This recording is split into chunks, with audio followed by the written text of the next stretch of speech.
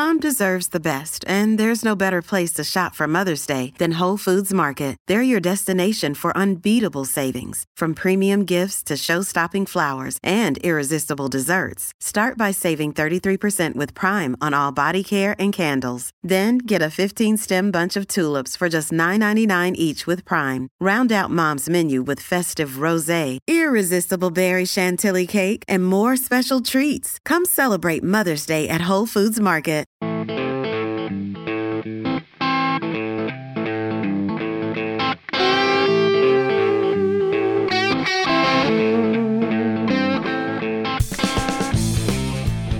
Patrick Mahomes' dad bod. Do you even need to really lift weights? To the youth specialization in sports. To which NFL head coach best develops a quarterback? A conversation with the host of Dusty and Danny and my old friend, former Florida State and New York Giant quarterback, Danny Cannell. It's the Will Cain Show sports exclusive at Fox News Podcast, at Apple and Spotify. Video on demand at Will Cain Show on YouTube. Go hit subscribe on any of those channels, whether in audio or video format, for the latest on the Will Cain Show. On today's episode, I brought in one of my old friends from ESPN, Danny Cannell, formerly of Russillo and Cannell on ESPN Radio. Now, the host of Dusty and Danny on SiriusXM and the Cover 3 podcast on CBS Sports. He played quarterback at Florida State. He played for the New York Giants. He's got 2 daughters, big into sports, the same age as my son. So I thought a perfect opportunity to talk about the latest in why Bill Belichick doesn't have a job, what's special about Brock Purdy, and many other things under the sun of sports. Here is Danny Cannell. I was telling your producer, I said, your lighting is putting mine to shame. I mean, I need all the help I can get. But don't attribute that to lighting. That's just natural. Yeah, we know it. I got a good tan going right now. It just doesn't show up on this fluorescent studio office lighting. My goodness. Don't you work from home? Are we rolling, by the way? Guys, are we rolling? Hey, aren't you in South Florida? Like, what's going on? Like, aren't you outside all the time golfing? I'm sure. I am. I'm telling you. Yeah. I do not like office environments. I'm when I'm usually at the office and I'm at the CBS Sports studios here. I'm out. But for you, I was like, I'll just, because I have a couple shows I had to do right before and right after. It's like, oh, this is a perfect window. But the lighting is not good. My home studio, I just use natural sunlight and it looks great. This one, I look like I've been stuck in Antarctica the whole winter. Yeah, lay off the SPF 50, Cannell. Like, let's let the golfing show. I look like Mark Zuckerberg when he was out there with all the lotion all over himself. Oh yeah, when he goes, whatever he does. What does he do? Is he a surfer? He does is he wakeboarding? I don't know what he does, but hydrofoil. That's what he was doing when he had all the lotion on. He looked like a ghost. Hydrofoil is one of those things. Can you look cool hydrofoiling, or is it just Mark Zuckerberg doesn't look cool hydrofoiling?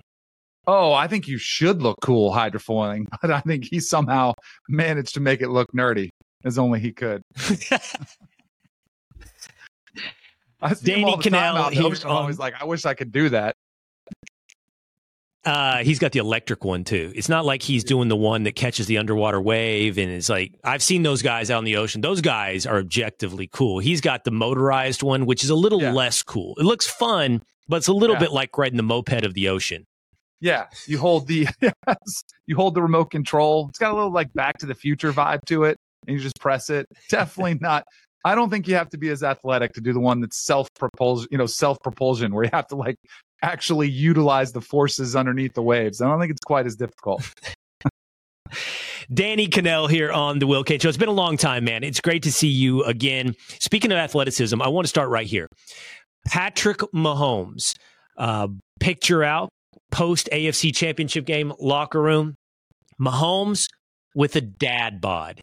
I've been poolside with Cannell. What did you think of Mahomes' dad bod? I loved it. I don't know about you. It made me feel way better about myself. And then there was another one that came out of Tom Brady, beachside, topless, with his dad bod. rocking out there too. I think it makes him more relatable. And I kid you not, like, it does make me feel better about myself thinking, okay, I'm not that bad and I'm way older than he is. And I still can look okay.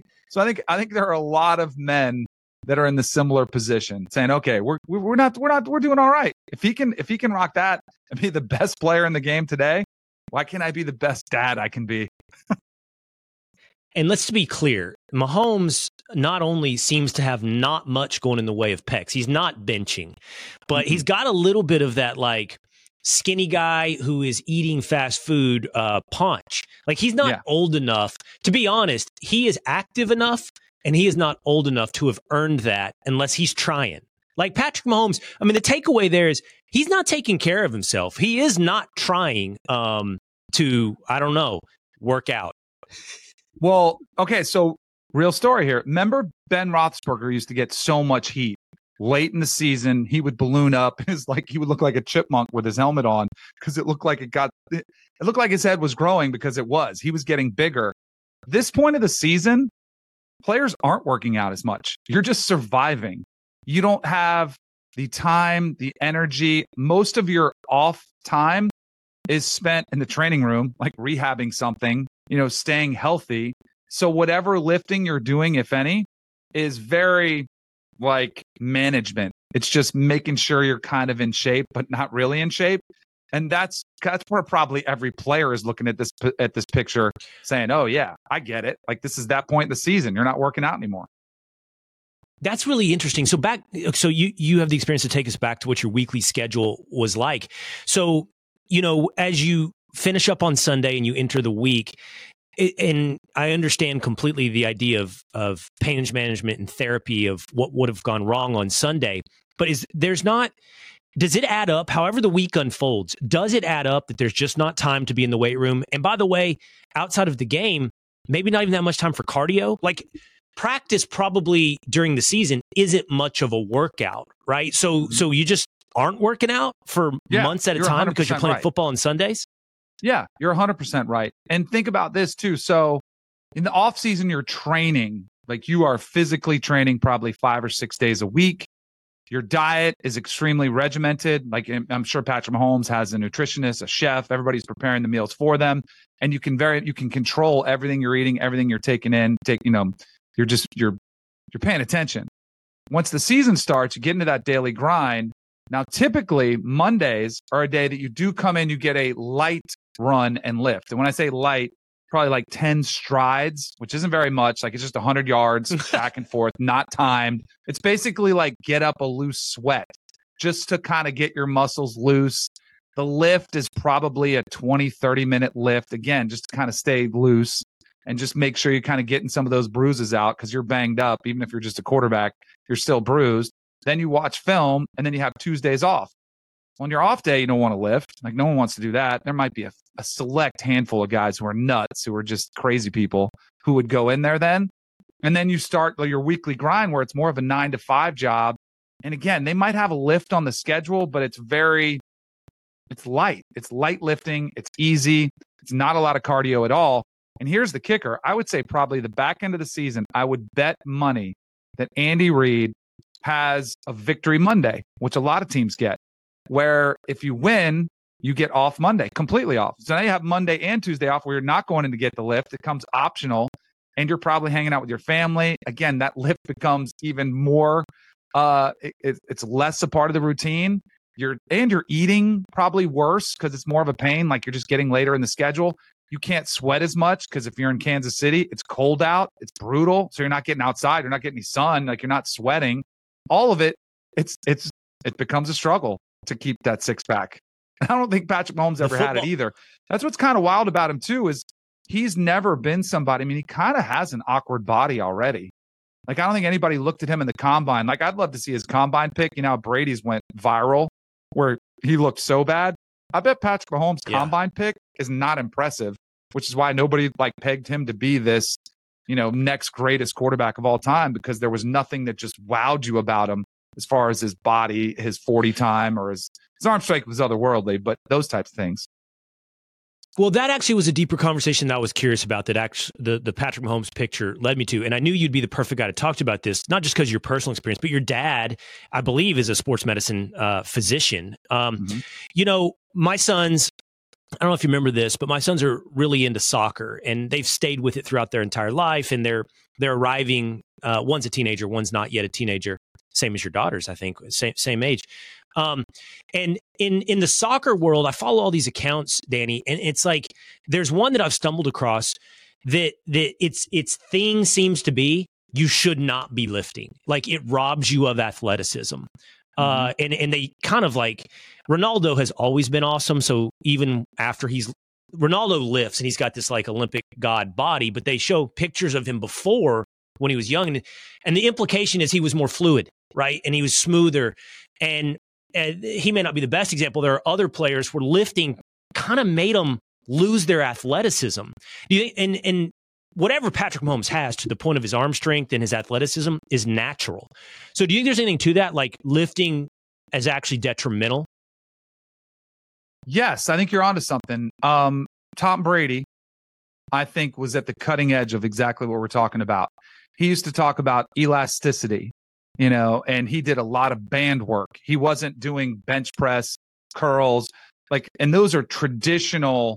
You know, I remember, and I went to, when I was drafted by the Giants, they had an old school strength and conditioning coach, and we were doing cleans, you know, overhead press, like really heavyweight Olympic lifts. And I messed up my back. And I remember telling my dad, who was a team doctor for the Dolphins, my dad's like, man, like stay away from those. But the strength coaches that was their mentality. They came from this old school mindset of you had to be big and strong. And like the stronger, the more weight you could throw around, the more it would benefit you on the field. And while that might be the case for a select few positions, you know, if you're an offensive or defensive lineman, what if you're a receiver? What if you're a quarterback?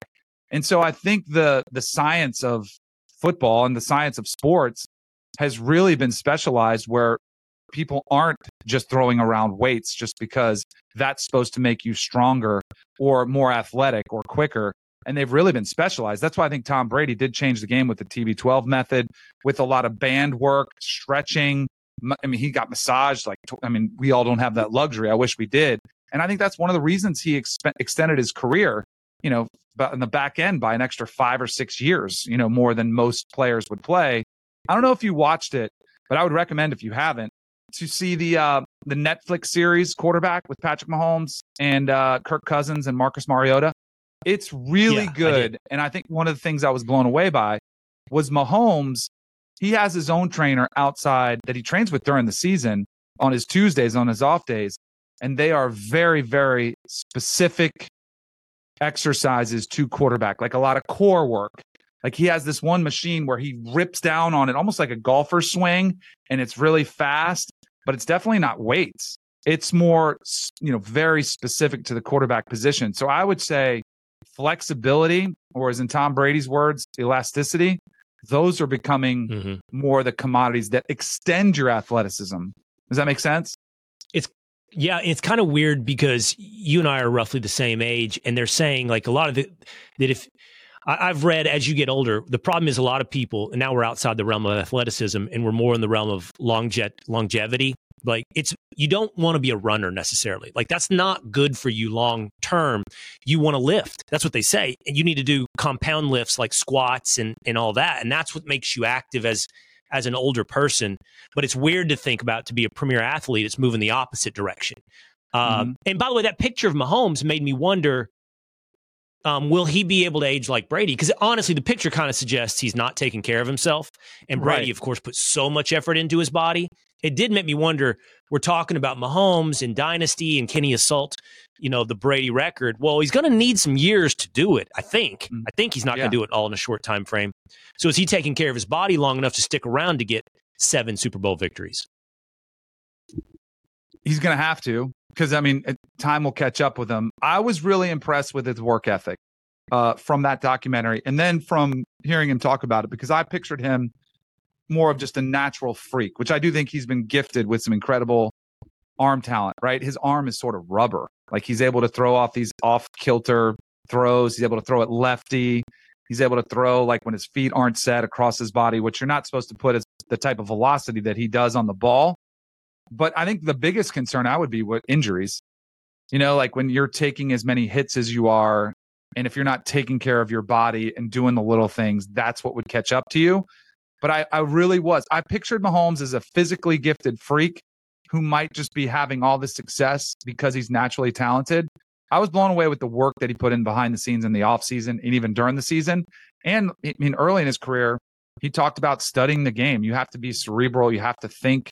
You have to know why defenses are doing what they're doing, which is why I think from the get-go, he's able to get better and better and lift a team that was not that good this season. I mean, this is kind of crazy, as evidenced by the odds makers had them underdogs in both of these playoff games, and he was able to kind of put the team on his back once again when there's not a Tyreek Hill out there. There's not two number one wide receivers, which a lot of quarterbacks have that get to a Super Bowl. He's been able to do it with a team that's not that good. By the way, the football uniform is the perfect camouflage for a dad bod. Like, you don't get away with that in basketball. Water polo, it's there for the world, swimming. But you get to put on a fake V shape every game and look like a Greek god with those shoulder pads. And you wear like rib protectors, like those like the bottom portion that only quarterbacks wear. They wrap around your midsection, so it's perfect. Then you can't see anything. It's absolutely perfect. I want to follow this conversation wherever it goes, whenever it pops into my head. And you said something that will transition us into the next conversation about Patrick Mahomes and sort of that natural arm whip that he has, that he certainly is the best I think we've seen at it. Aaron Rodgers was that same, at least improvisational, natural talent. It leads me to this. You know who I've kind of seen it from, Danny? I'm curious. Is the Texas Longhorns quarterback Quinn Ewers. He has some of the same qualities, but it hasn't added up yet to the same type of unstoppability that you saw in those guys. In other words, he's going to make the play. There's nothing you can do about it. But he does have that. By the way, his body is also not super, oh my God, look at this guy. But he's got this arm that just whips. And it reminds me of this conversation I had with Dan Orlovsky back when I was at ESPN about Josh Allen. And it was back then, there was a really strong argument that Josh Allen or Lamar Jackson wouldn't be able to arrive at the heights of NFL because you don't learn accuracy. That if you're a 50% passer in college, you don't become a 70% passer in the NFL. But Jackson and Allen have overturned that idea, Danny. And I'm just kind of tying that into Ewers in that how much is learned and how much is natural. I don't know how we identify anymore a quarterback and the guy that's going to make it.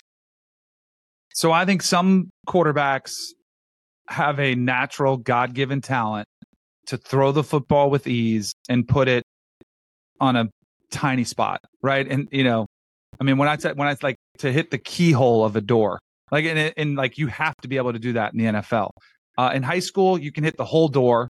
In college, you can hit the door handle, but in the NFL, you have to hit the keyhole. Like you really have to be that precise.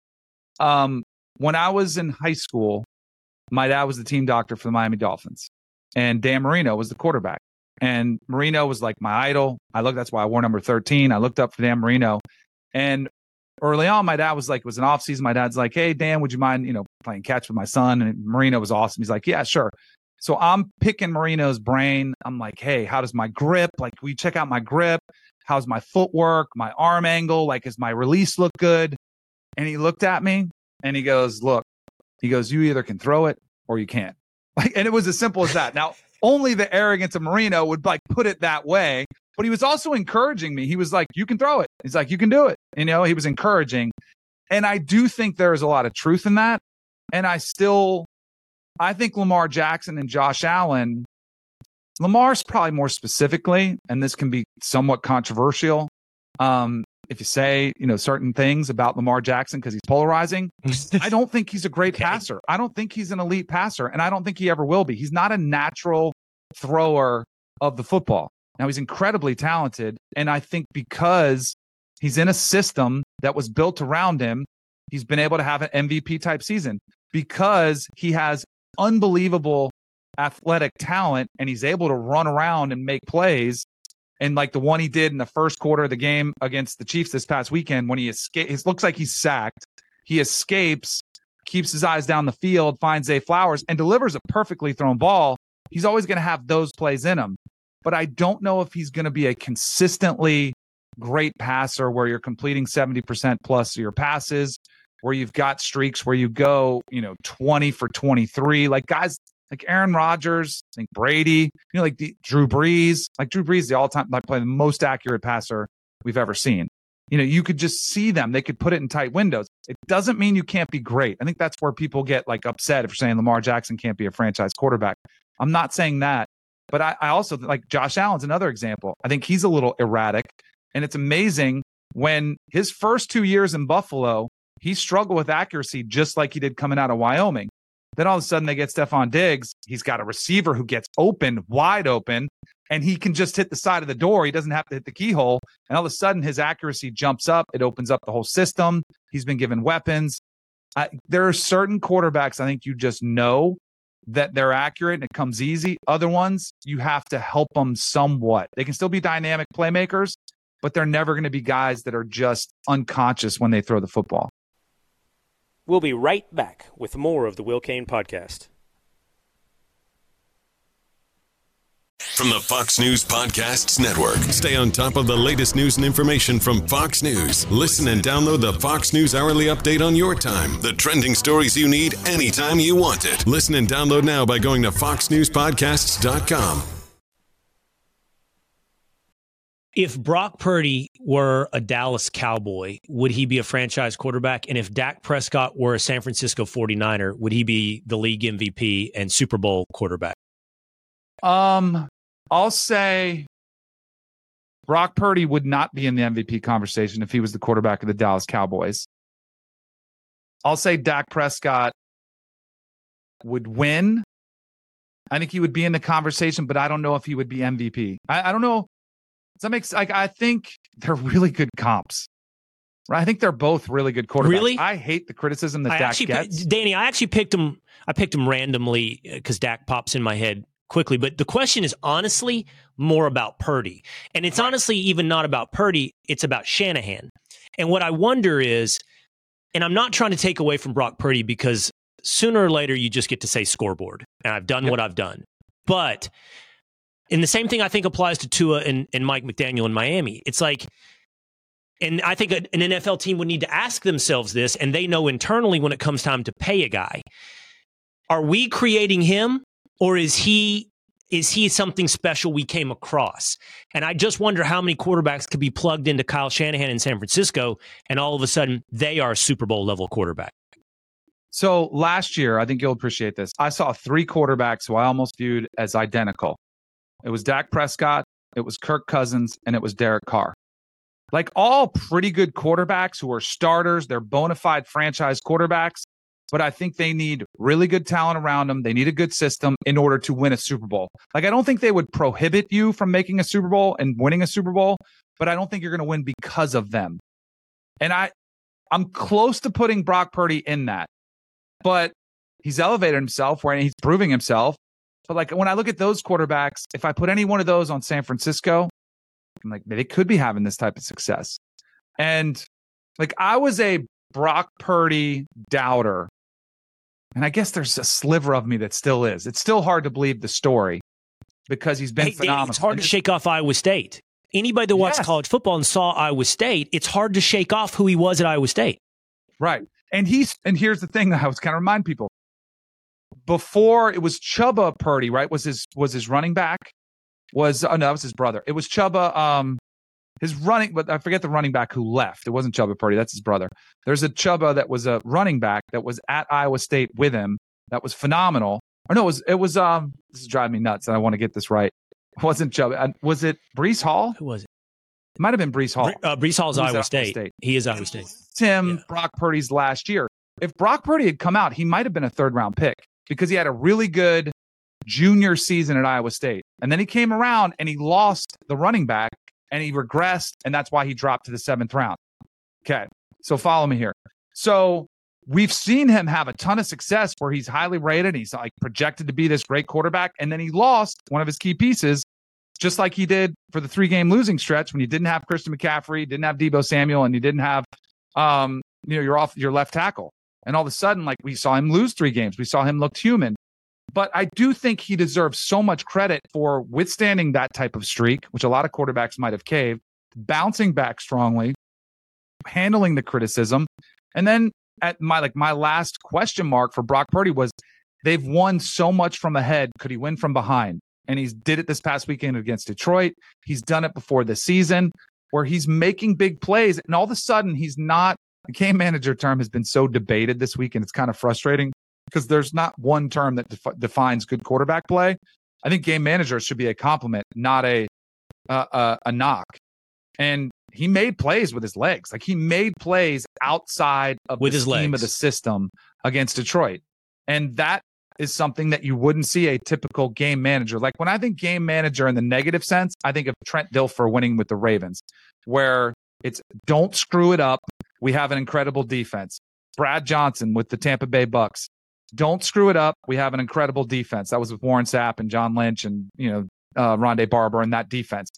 But I don't think they're not asking Brock Purdy not to screw it up. They're asking him to make plays, and he's making them. So I do think there's a difference. It's a great conversation, though, and I think he's an incredible case study on exactly what you're talking about. Like, is it the player? Is it the system? I think in this case, it's probably a compliment to both, because I played in Mike Shanahan's system, which Kyle Shanahan runs now, and it was very similar. He's put some tweaks on it. It is incredibly quarterback friendly, but you have to be mentally very on top of things. You have to know where to go with the football quickly. You do have to be incredibly accurate on the short to intermediate passing game. You have to know when to get rid of the football, and Purdy is thriving in that system. Well, okay, Danny, if you were coming out of high school, and by the way, we should take a moment just to acknowledge your which I just learned about this, your high school all-star baseball team. Incredible. I saw this. You were on a high school all-star baseball team with Johnny Damon batting leadoff, Todd Helton batting cleanup at fourth, Alex Rodriguez batting eighth, and you batting third. Yeah. I mean, incredible. Incredible. If you only knew, like, the story is almost unbelievable as it is because of these three, Hall of Fame baseball players that were on it. But if you would have known the guy who put the team together, he was a short Jewish guy from Brooklyn, New York, who had the thickest Brooklyn accent you could ever imagine. He wasn't athletic. He wore a jersey of the team, which we were the Brooklyn Bombers. That was our name that we played. I think it was called The Greatest Show on Dirt. My dad actually remembered the name of the tournament that we played in Euclid, Ohio. And he couldn't even hit, how most coaches, they hit infield in high school. They'll hit you infield or they'll throw BP. He couldn't do any of it. He was the most unathletic little dude you've ever seen. And yet he brought us all together to play in this tournament. It was unbelievable. It was a ton of fun. And then now, of course, you see the history of who was on the team, and it's pretty remarkable that those three dudes were in the same lineup. And by the way, you're big on this. You and I used to talk about this privately, I think, and we probably talked about it on air. You're real big into multi-sport, right? For raising kids. I mean, you were baseball, you were football. I don't know how you've experienced with your kids. I do have a soccer player too. You'd be proud of me. I'm a soccer dad. I was just in Jacksonville with Team Boca. We were on a big travel tournament for my 11-year-old. The travel circuit's insane across the board for youth sports. I think it's completely unnecessary. I don't love that. But my oldest daughter is 16, and she's big into volleyball. So she was a golfer. I kind of was hoping she'd do that. She didn't. She kind of fell out of love with the sport, got burned out. And she's tall. She's 6'1". She found volleyball. She's fallen in love with it. So she does travel volleyball. And then, so the volleyball high school season was in the fall, the first season. And then in the winter came basketball. And the basketball coach had tried to get her to come out. He sees she's tall. And my daughter was like, I don't want to play. I want to just focus on volleyball. She's a sophomore in high school. And I told her, I said, Cam, you have two choices. I said, you can either get a job or you can play basketball. And she's a pretty smart kid. I don't think she because I was giving her options. I'm like, you can work at Chick-fil-A. You can be serving French fries. You can go to Publix. You can be bagging groceries. I was giving her all these options, hoping that she would choose the one that I wanted to steer her toward, but I wanted to make it feel like it was her decision. So she chose basketball. But in my mind, I wanted her to play. That's how much I wanted her to play multiple sports. She was like, Dad, I'll train every day for volleyball. I was like, no, I want you to it's good for you first of all, it makes it much more attractive for you as a prospect from coaches. They want athletes. They don't want specialists. They want athletes that have upside. So it's like it'll make you more attractive as a recruit.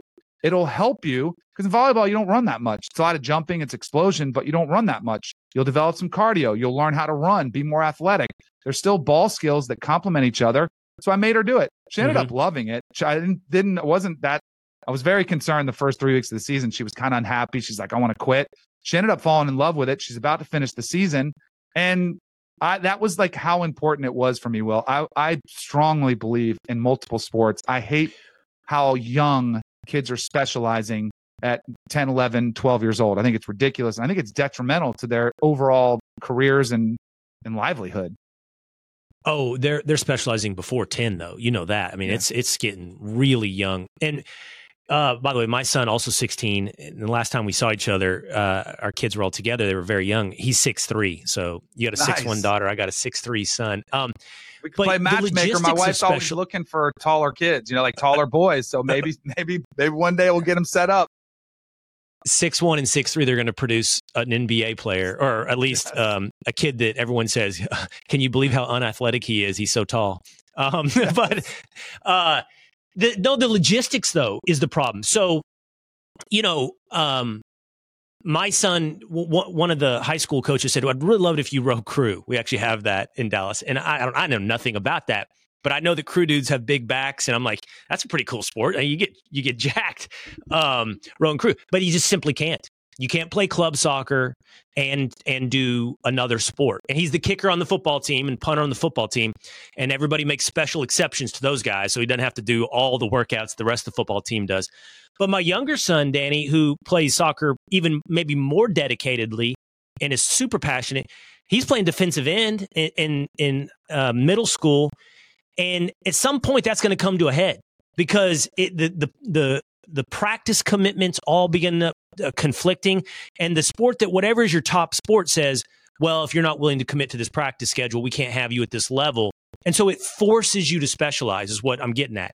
The whole industry complex shoves you out of playing 3 sports. Totally agree. I completely understand exactly what you're going through. I mentioned my youngest. She's 11. She plays travel soccer. Again, I want her to play basketball. You'd be proud. We went to Texas. We went to Austin a couple summers ago. My oldest went to UT golf camp. My middle went to the swim camp, and my youngest went to the Longhorn basketball camp. So we had them all out there in Austin. They love Texas, by the way. Their dream is to go to Texas. I'm like, you guys got a lot of work to do if you want to play sports in Austin for the Longhorns. But so I wanted my younger daughter, she's a soccer player, to play basketball as well. Well, the team travel basketball team comes up as well. Now this is where it gets complicated, but this is where I think you try to make it work. But so the head coach I'm friendly with of the travel basketball. I know soccer is first. That's my daughter's passion. I sat in the parent meeting where the coach of the soccer team said, we have a not zero tolerance, but we're not missing practice. I get it. If you're sick, you can miss. If you have something, he's like, but I don't want to hear about middle school soccer. He's like, this is travel. He's like, we're serious. And so I was like, uh-oh. So then I'm friendly, thankfully, with the basketball coach. And the basketball coach knows me, and I'm assistant coach. I was like, I'll be assistant coach.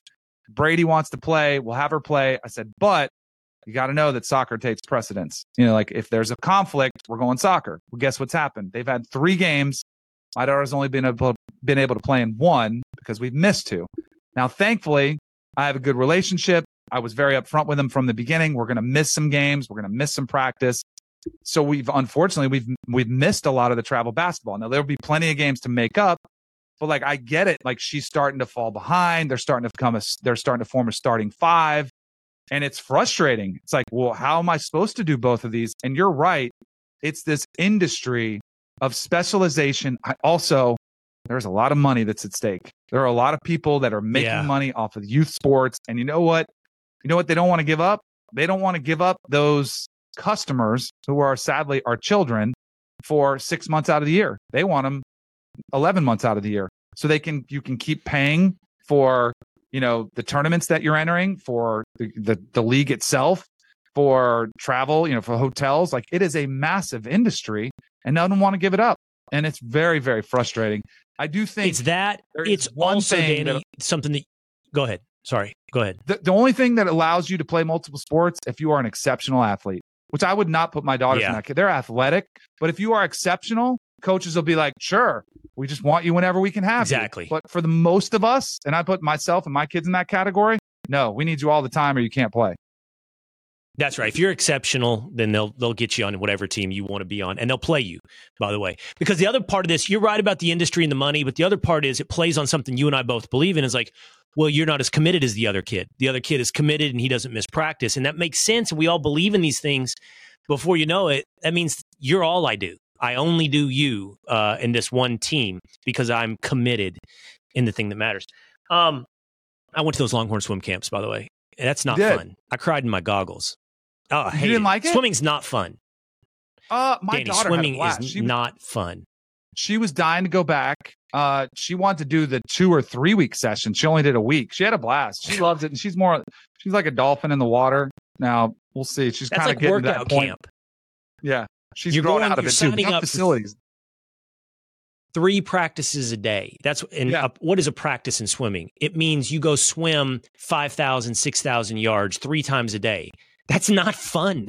Like, swimming is not fun. And I did it my entire life. That's why my wife's a collegiate swimmer. We should have put our kids into swimming. Genetically, they probably would have been good. But I was like, not unless they really, really want it, because it's not fun. And by the way, going to a swim meet and watching kids, not the same as a volleyball game or a soccer game. I'll say it's bottom 3 spectator sport is a swim meet. And you said come to South Florida. I'm sure Texas is the same way in the summer. You got to sit outside for 5 hours for 3 minutes of action. Because my daughter's a sprinter. Like, she does the 50 free, the 100 fly. Like, she's more of the short stuff. And it is just sitting around. When's the next race? That's right. It can be incredibly frustrating. I love her though. Let's go swim. We're on the note of University of Texas. I want to say, as a Longhorn fan and a grad of law school, horns down is not a problem. Can we let this go? It's not a problem. I don't know a single Longhorn fan that is like, oh my God, I can't believe you did horns down. Why is it a thing? Because I'm sure I was wondering if this is why you had me on, because I'm sure this caught your eye. And I genuinely felt this way. Because the Texas basketball team, they were playing on the road at BYU, and we saw the incident that unfolded there in Provo, where you had a bunch of BYU students sitting in the stands, horns down, written out, like one kid had H, next kid had O, and all of a sudden they're forced to change the shirts. And after the game, the BYU coach is apologizing, saying that's not who we are. And so I was wondering, who complained? And then maybe it wasn't BYU, religious institution. Maybe they felt like they're all positive. You never show up the opponent. But it's not the first time it's come about. Like, you did have Tom Herman complain when he was the head coach, so much so that it's now a penalty in the Big 12, or was before they left. Horns down's a penalty. So I am very curious to see what Greg Sankey does. So if they make it a penalty in the SEC, it's only going to get worse for you guys. And me, absolutely. The more you tell me I can't do something, I want to do it more. That's why I was like, oh yeah, horns down, horns down. Absolutely. Absolutely. I think that, I don't know when Tom Herman made that complaint, but Rodney Terry, the University of Texas basketball coach, just made a big deal about it. If we're being real, it's when a coach isn't doing well. And Rodney Terry's not doing well right now with the Texas basketball team. And so he's going to find something else to stand strong on. I don't know when Tom Herman made that stand, but you're exactly right. You're exacerbating the problem. Let it go. It's not a problem, by the way. I don't care. The only weird one for me is, like, say Missouri is playing Kentucky and they do horns down when the camera comes around. Like, what's the point there? We're not even in the same conference yet, much less on the field. Like, why are you horns down if we're not even around? I totally agree. I think that means Texas is in your head. Like, I work on my Sirius show. I work with a guy named Dusty Dvorak. He was a defensive tackle at Oklahoma. He's a Sooner through and through. And, we've had this debate a lot about horns down, and he gets mad. He's like, I can't believe they get so offended.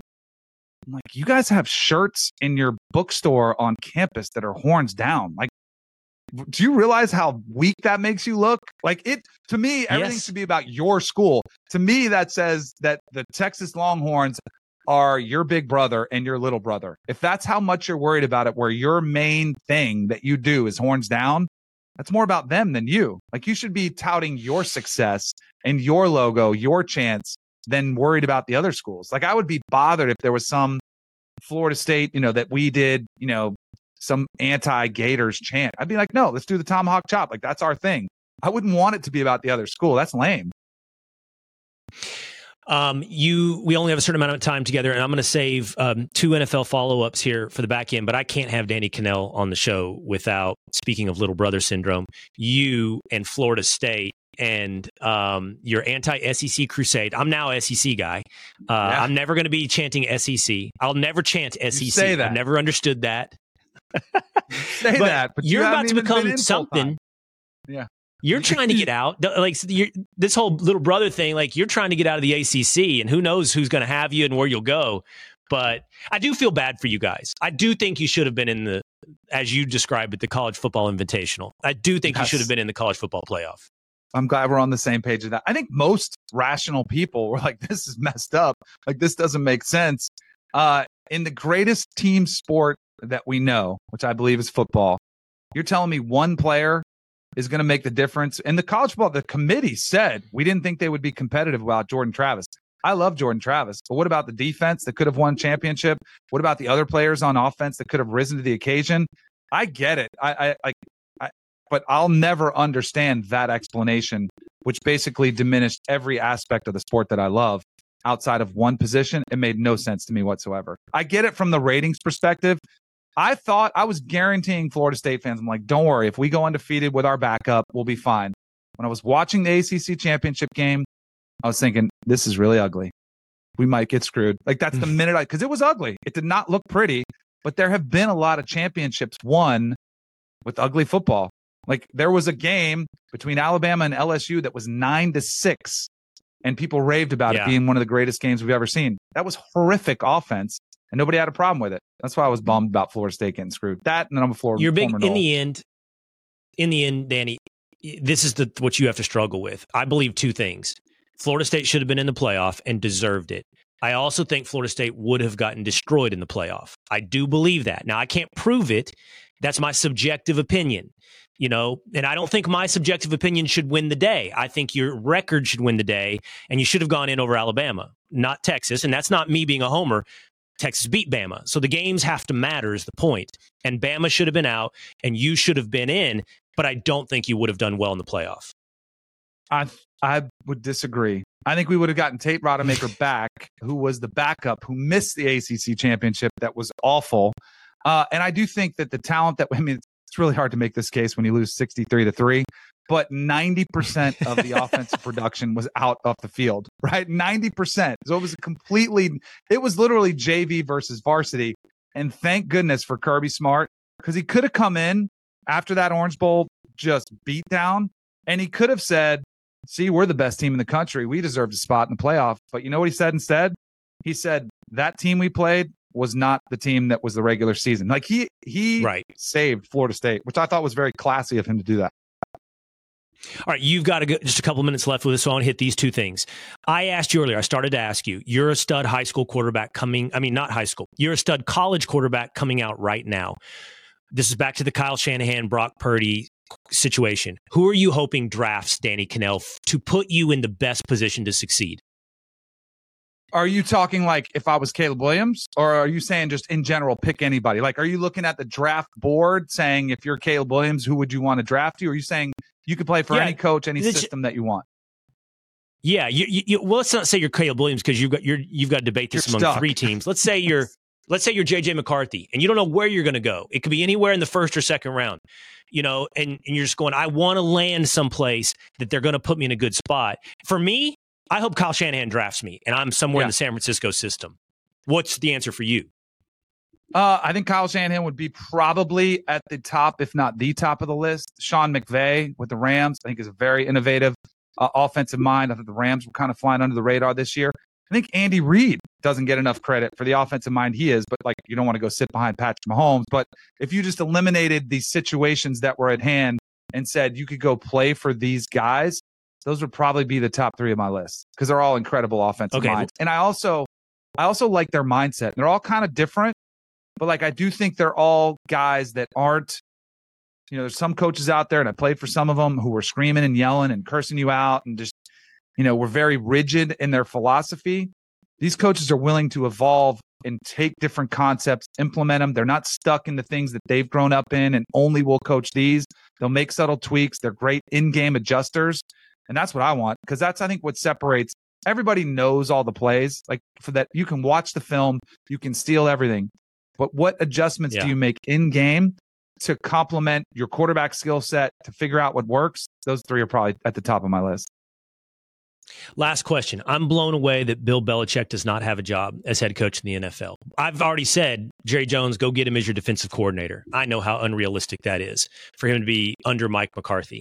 But I just can't believe the NFL said, no, we're good. We don't need Belichick.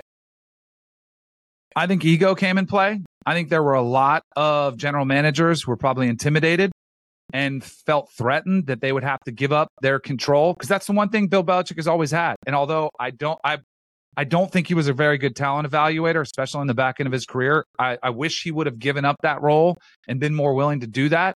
I think there were some GMs who thought, man, if I bring Belichick in here for an interview and he tells the owner that he wants full control, what is that owner going to say?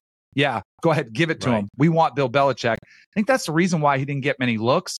I am astounded. We went through a whole cycle, and Bill Belichick, only by most accounts, only had the Atlanta Falcons reach out and talk to him. That is astounding. Right. I think it's ego. I think it's ignorance. I'm astounded. I can't believe it. I can't either. The greatest coach I loved of our it. time. It's been too long. Greatest professional coach of all time. Yeah. I'm going to give greatest coach to Saban. All right, man. I can see he already has a reaction. He doesn't like that, but he's got to go do a TV. He's the greatest Bobby Bowden. I mean, if we're just going to go championships and resumes, I don't have an argument. But if you wanted to go like who won with different, in a different era where you didn't have it cornered and you're going to get an invite every single year to the playoff, we could do that. But I'll let you have Saban for now. You're totally objective on that one as well. All right, man. It's been way too long. I hope to talk to you again soon, man. You got it. Can't wait, man. We got to catch up. There you go. I hope you enjoyed that conversation with Danny Kanell. Again, follow him on X at Danny Kanell, or check him out on SiriusXM, The Dusty and Danny Show, and download his podcast, Cover 3, on CBS Sports. That's going to do it for me today. I will see you again next time. Listen ad-free with a Fox News Podcast Plus subscription on Apple Podcasts, and Amazon Prime members, you can listen to this show ad-free on the Amazon Music app.